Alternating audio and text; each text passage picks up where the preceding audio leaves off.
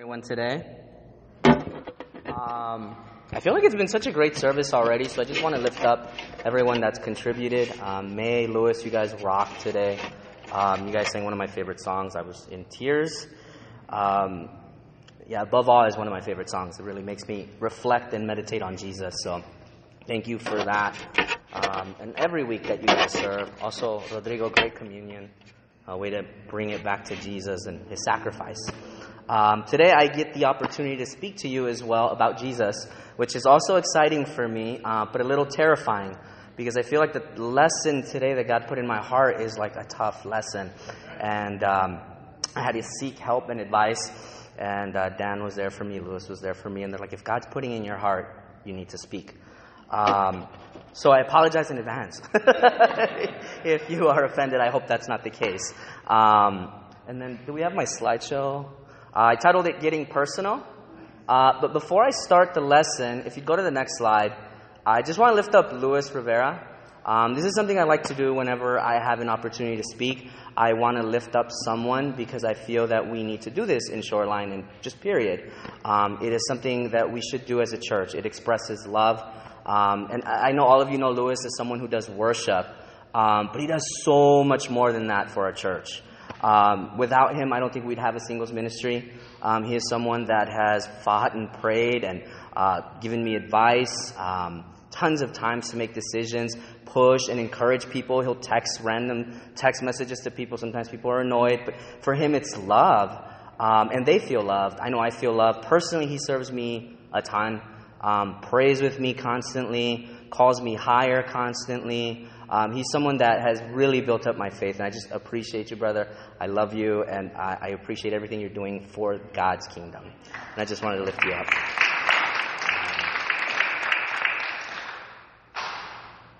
So let's, yes, thank you. To help us connect with the lesson, because it is about Jesus, I want us to close our eyes for a minute and just focus on Jesus. What comes to your mind when you think about Jesus? Right? What makes him great for you? Do you think about his compassion, his mercy, maybe his love, the many miracles that he's performed, even in your life? Think about that. Not just things we read about, miracles in your life. Maybe you think about his sacrifice, right? The picture is the cross. What kind of stories come to mind when you think about him? Is it when he was walking on water? Resurrecting the dead? Feeding people? Healing the sick? Dealing with Peter? Right? His own resurrection. Jesus is pretty awesome. You guys could open your eyes again. He's pretty incredible, right? Everything about him is awesome. He has so many qualities that it's hard to focus on just one. It's also very challenging to isolate the qualities, because how do you talk about his power without mentioning his humility, his meekness? How do you talk about his love without mentioning his sacrifice? His characteristics seem to kind of intertwine and blend, right? And today I want to share some thoughts to you about some characters that he's revealing to me. And that's another thing that's exciting about Jesus. When you are in a relationship with him, he reveals more of himself to you every day. So you have this long list of things that you already admire him for, and then he shows you more. And it becomes more exciting and more new, more fresh. It's great. One thing that he's revealed to me recently is he's very personal, right? I said getting personal is a lesson. He's very personal. And that sounds weird to me, even saying it up here. Like, what does that mean? That sounds like a fragment. It's an incomplete thought, right? Are you saying that he takes things personal? Are you saying that he gets personal? Are you saying that personal as in belonging to his property? My response is yes. That's what I'm talking about. All those things encompass part of his character. I hope you're challenged already, because that means you're a critical thinker. And that's good, you're paying attention. But we'll talk about Jesus being personal. And like I said, other things will come up because it's hard to isolate his characteristics. He's great. Let's go to the first scripture, if you would turn the slide there. It's 1 Corinthians chapter 6, verse 19 through 20. It reads, "Do you not know that your bodies are of the that the bodies are temples of the Holy Spirit who is in you, whom you have received from God? You are not your own. You were bought at a price. Therefore, honor God with your bodies." This is what I'm speaking about when I say there is a personal, as if belonging to Him. We belong to Christ if we profess Christ. If we say we're Christians, we don't have ownership over our bodies. That is God's body now. So yes, we are not our own. He owns us. It's a pretty self-explanatory scripture, which is why I like it. I like when things are simple. But it says you were bought at a price, and that price is Jesus, right? It calls us to honor God with our bodies. What does that mean? Well, in this verse, it's specifically talking about sexual immorality, right? The Corinthians had a number of issues, and they're being addressed. But it's not limited to sexual immorality. Just because we're not engaging in sexual immorality does not mean we honor God with our bodies, right? Because how are your lips? What kind of words come out of your mouth? What do you say? What do you speak? Do you use it to lie? Do you use your words to build up or to destroy? How about your eyes and ears? What kind of things do you let in there? Right? Even your mind. What kind of thoughts do you entertain? Right? Our mind is a powerful part of us that could drive us towards sin or towards Christ. The question we should all ask ourselves is, do I honor God with my body? And if your answer is yes, how? How do I honor God with my body? Let's go to the next slide. I'm asking him for the slide because our clicker is not working, so bear with us. 1 Peter chapter 1, verses 18 through 19. "For you know that it was not with perishable things such as silver or gold that you are redeemed from the empty way of life handed down to you from your ancestors, but with the precious blood of Christ, a lamb without blemish or defect." Kind of echoes the previous scripture that we read, right? But what I like about this one is it puts a value on Jesus. It calls him a perfect lamb without blemish or defect. He was perfect because we're not. And that was a sacrifice that was required for us to be forgiven of our sins, to even have communion like we did today with Christ, to approach God's throne in prayer because of Jesus. This is what it was required. And if you pay attention to the scripture, it says that you were not bought with a price with perishable things like silver and gold. And I found this so interesting. I've never paid attention to this before, and maybe it's because I'm a banker now. So when you think of perishable things, right, you think of food that spoils, right? And so when someone wants to get a loan that's secured, like at a restaurant, for example, it's not a good thing for us to do business with them because their items are perishable. It means they don't hold their value long, right? You think of a car. As soon as you drive it off the lot, its value has decreased so much. It's perishable. So when the scripture describes gold and silver as perishable, it's kind of crazy to me, right? Go to the next slide. Can you guys see that? So that was this morning. I was looking at the price or the value of gold. It says, you could see it there, right? A kilo is over $45,000. That's about 2.2 pounds. 2.2 pounds of gold is over $45,000. And I don't imagine that in their time, gold had less value, right? It probably had greater value. But here, Peter is describing silver and gold as perishable. Perishable items. Does that mean that they're worthless metals? Of course not. What Peter is doing is he's saying, yeah, these things, you guys look at it with great value, but it's nothing next to the blood of Christ. We weren't purchased with these things that will spoil. We're purchased with Christ's blood. It's much greater. It can't be compared to anything in this world. And that's the statement that Peter is saying. We were bought at a price.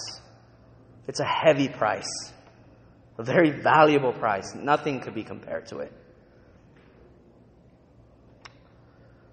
And it's interesting that we think about this, right? Because I don't know what your perspective is of yourself. Whether you view yourself more than you should, or maybe even lower than you should, right?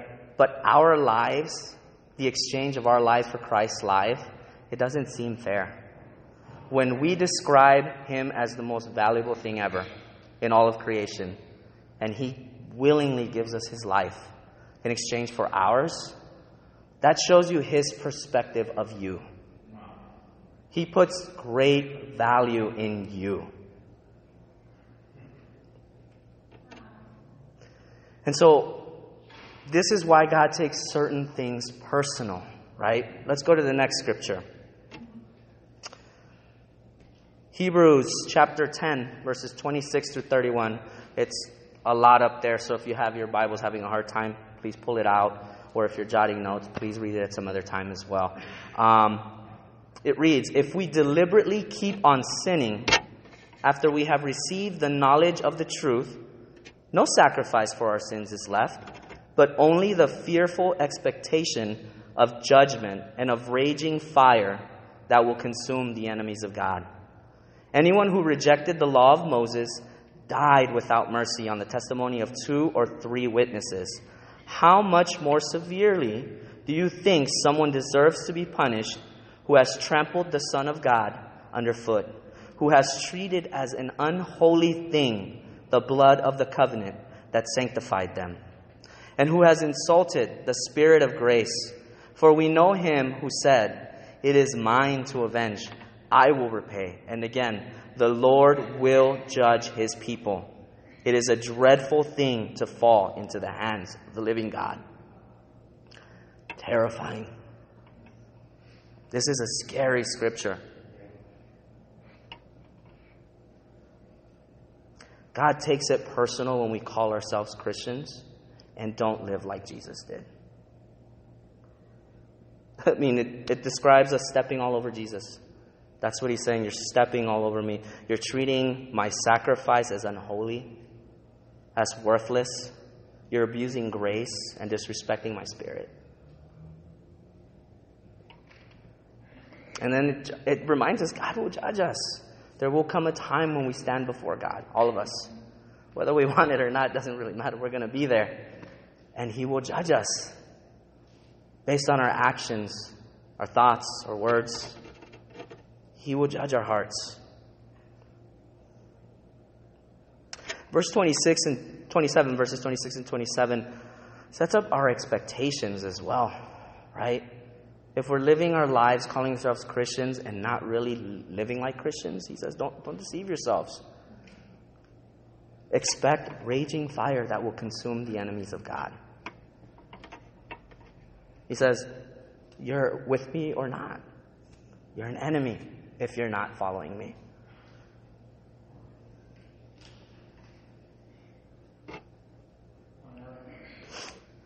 And I think that's something we need to ask ourselves, right? Because no one could tell you where you're at. No one. I mean, we could. If you've been around, I've been around almost 10 years as a disciple, as practicing my faith. I could see certain things in people that I'm like, okay, you're struggling, you're not doing too well, okay, but I don't really know. You do. You know where you're at. Does God call you friend or does He call you enemy? Don't deceive yourselves. What good is it to deceive anyone? Right? We don't deceive God in the end. And this is a hard teaching.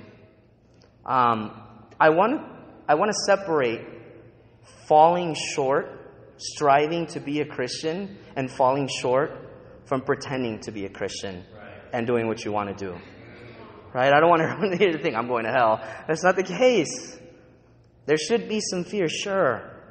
But it's more about concern about where I'm at.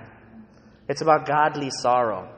not worldly sorrow, right? Godly sorrow leads to repentance. If there are things in our hearts that we need to assess and look at, amen, let's do that. Don't deceive yourself is what this scripture is. But again, there's a big difference between fighting and falling short because we're imperfect. We're never going to be perfect, and pretending to be Christians.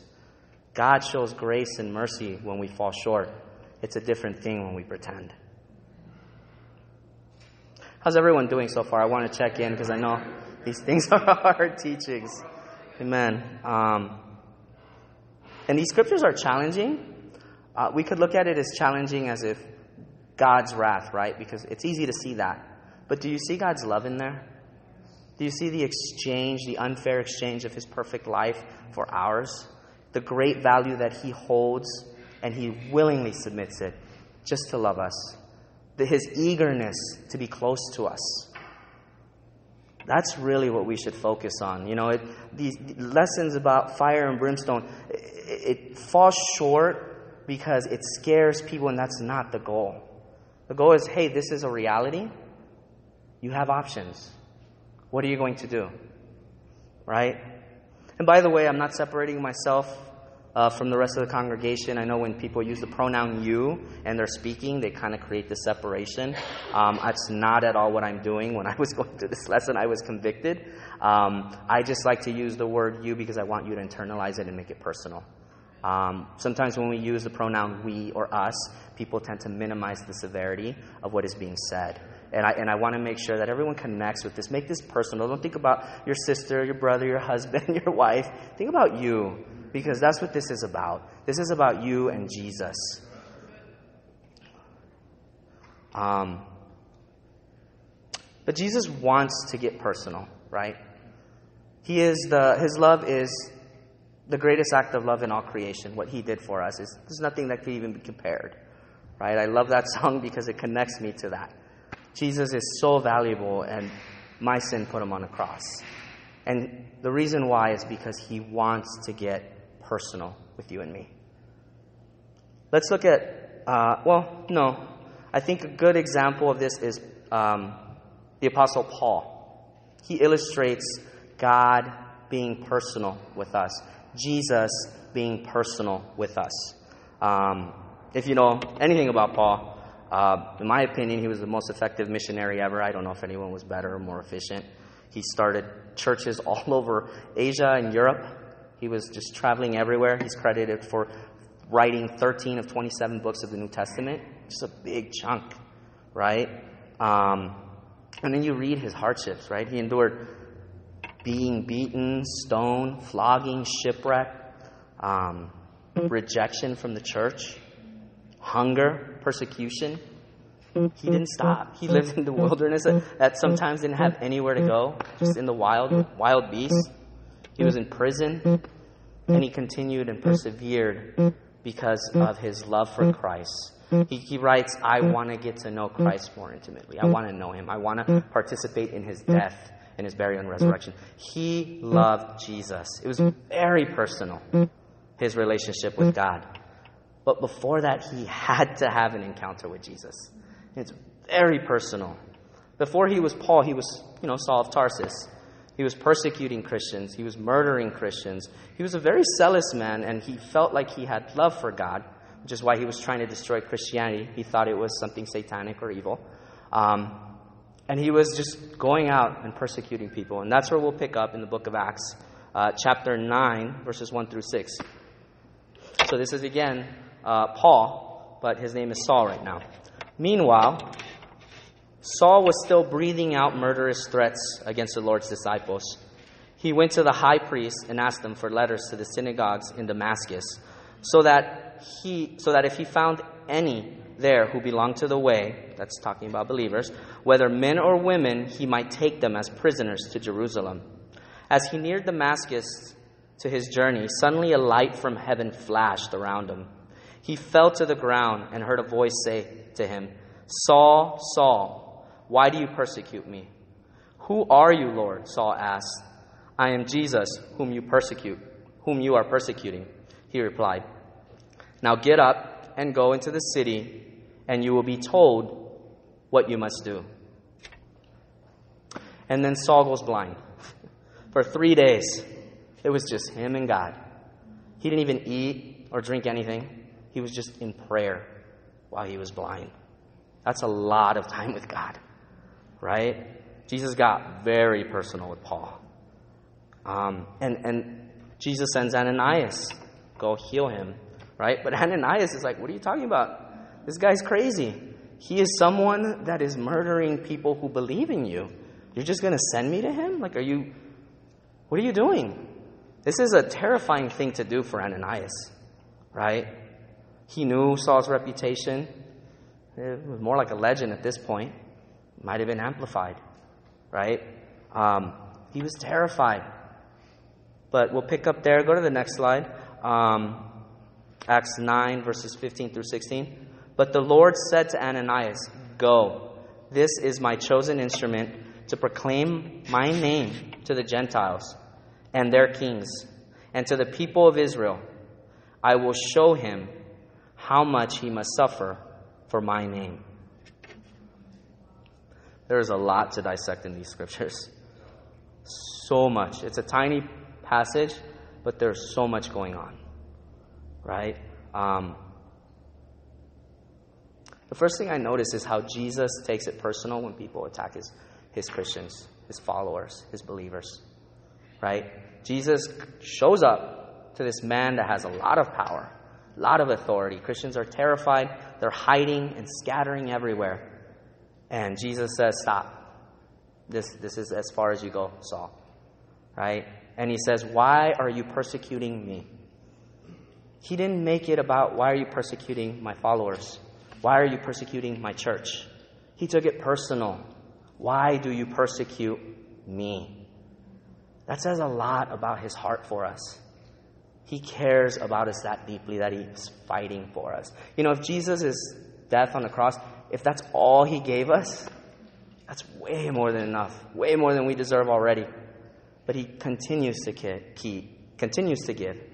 He's protecting us here. Pretty powerful, right? He shows his supremacy over everything. I don't think there was anyone that could stop Paul aside from Jesus, right? And he checks him. He says, "Okay, now go to the city and I'll tell you what to do." That's Jesus' supremacy. No Christian could say that to Paul. But Jesus did. And then he expresses love, mercy, and compassion. Because he didn't destroy Paul, right? He allowed him to repent. He allows him to leave his life as Saul, a murderous man who would go down in history as, maybe think of, Hitler. There's comparisons there of just evil men that just murdered people out of ignorance and hate. This was going to be his legacy. It kind of already was.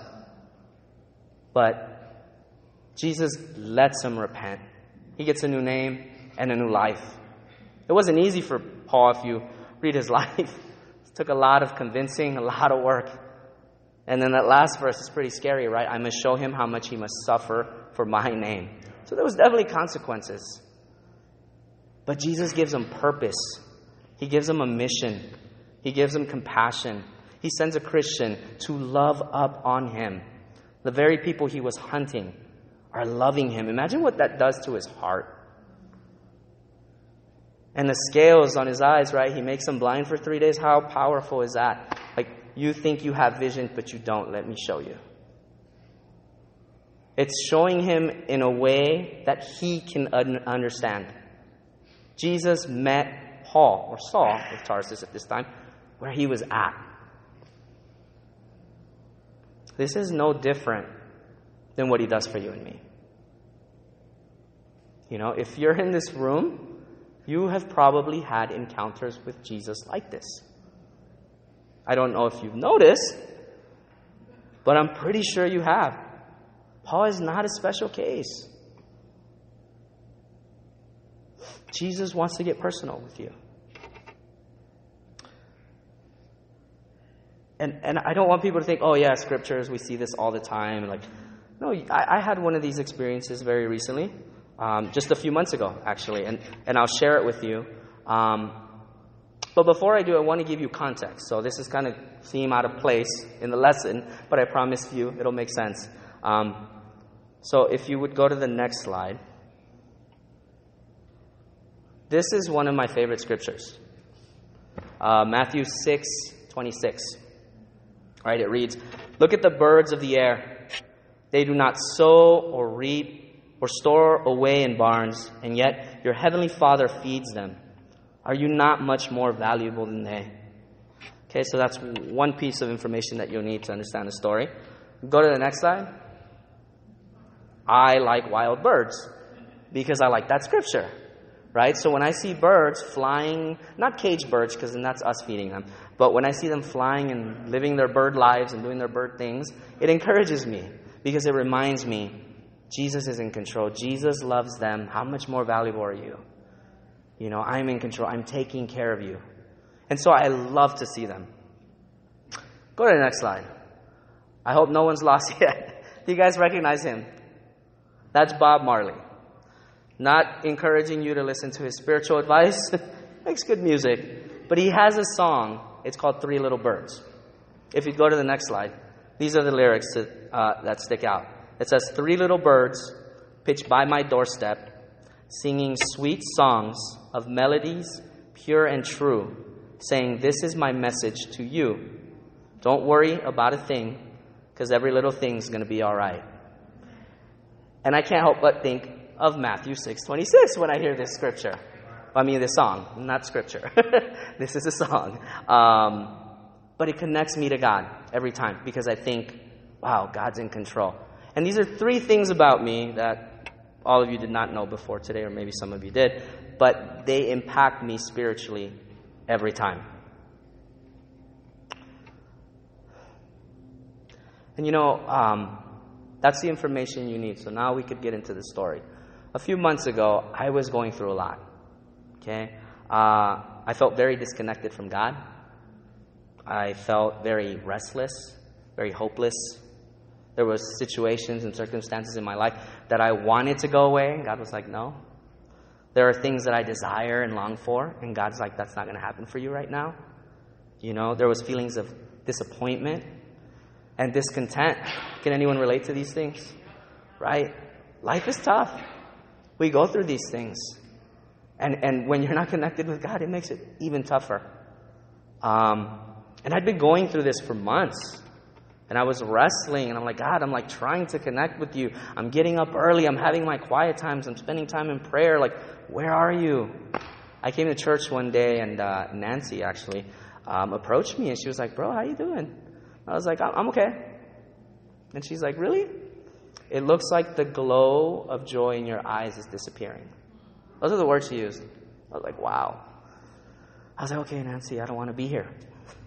I told her, I don't even want to be here. And she said, well, amen, you're here. And then she followed up with me about things that I shared with her and got advice about. And she said, oh, is that bothering you? And I was like, that's part of it, but there's so much going on that's just a tiny part. And then she said, Alex, the storm is passing over. I was encouraged.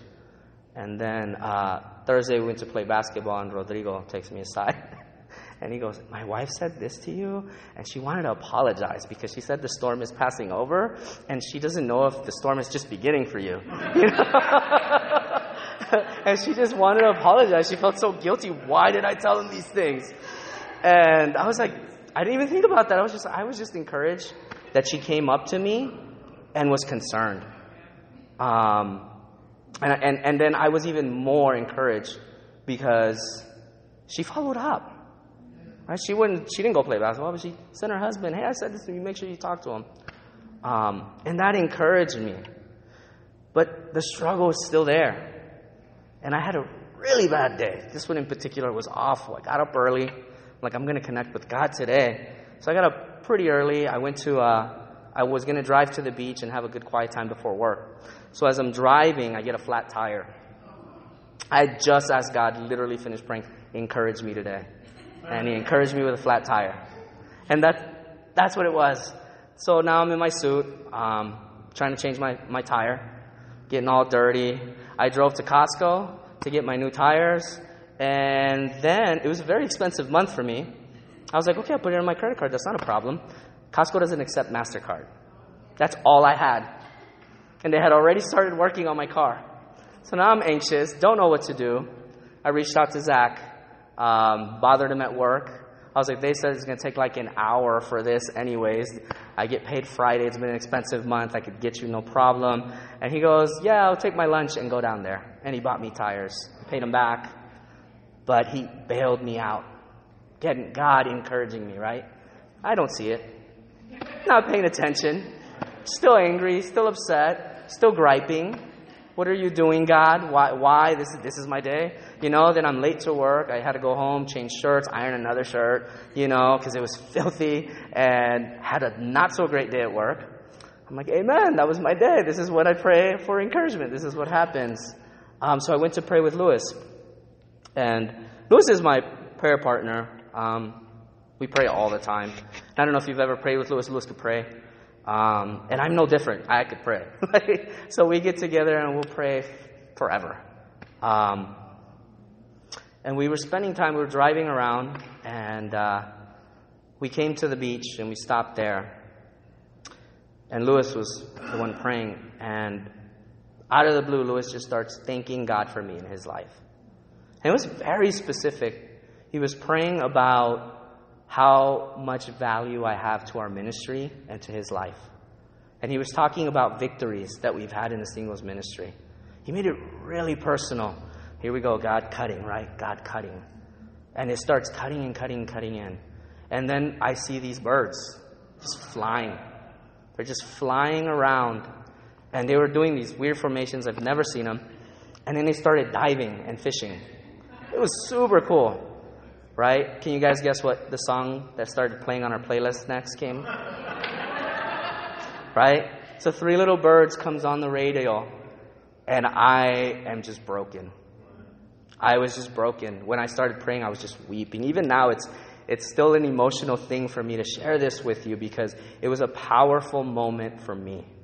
Right? It may not be that powerful to you, like whatever you're hearing Bob Marley. Why are you listening to Bob Marley when you're praying?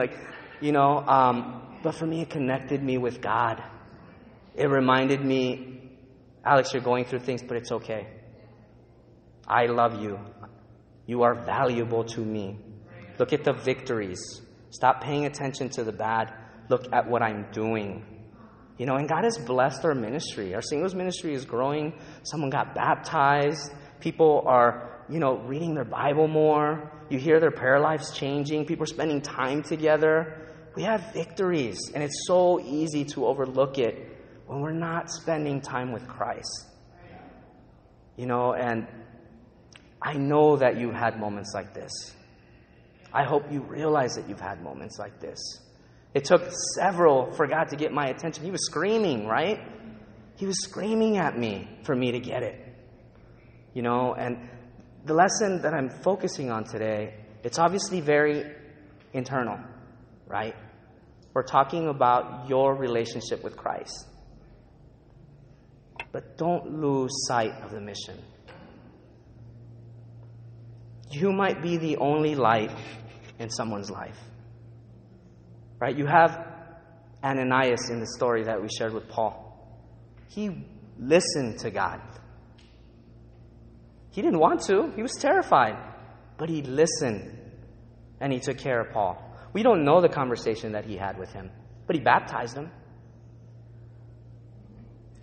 There was a lot of edification that went on there, right?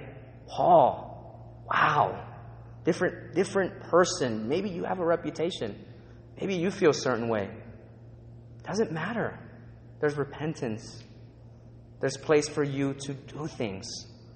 God has plans for you, just like Paul. There are people that you need to reach out to. Only you can do it. And even in my story, Zach, Lewis, and Nancy, they listened to God. The story would have been very different if they're like, nah, I don't want to check in with him right now. It would lose a lot of value for me.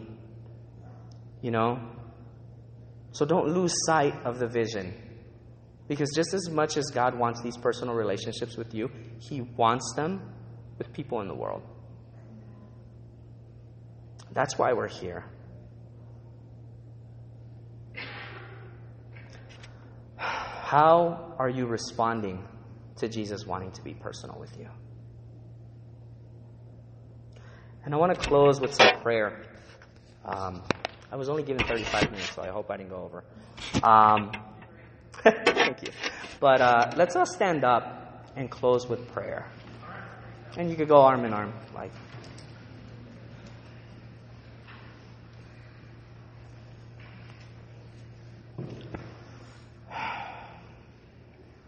Father, I want to thank you for just the love that you have for us, Lord, for the great value that Jesus is, and just the compassion and mercy, the unfair exchange of your life for ours, God. You're so powerful and amazing, and we really don't deserve you or anything that you do for us, God. Thank you for loving us that much, God. Thank you for being personal and catering things to us individually and specifically. However weird we may be or quirky or whatever, you're there and you communicate in ways that we can understand you because you want a relationship with us so deeply, God. I pray that we can repent if we need to, that we could be inspired and spurred on by your word to be better and to do more, Lord, and not to lose sight of the mission, which is to bring people to you, God, because the world is lost. Your scripture says that they are living in their empty way of life that was handed down from their ancestors. They don't know a better way of life, but you do. And you've given us the opportunity to serve, God. And I pray, God, that we do that because of who you are and how you compel us with your love. In your name, amen. You're dismissed. Enjoy the fellowship.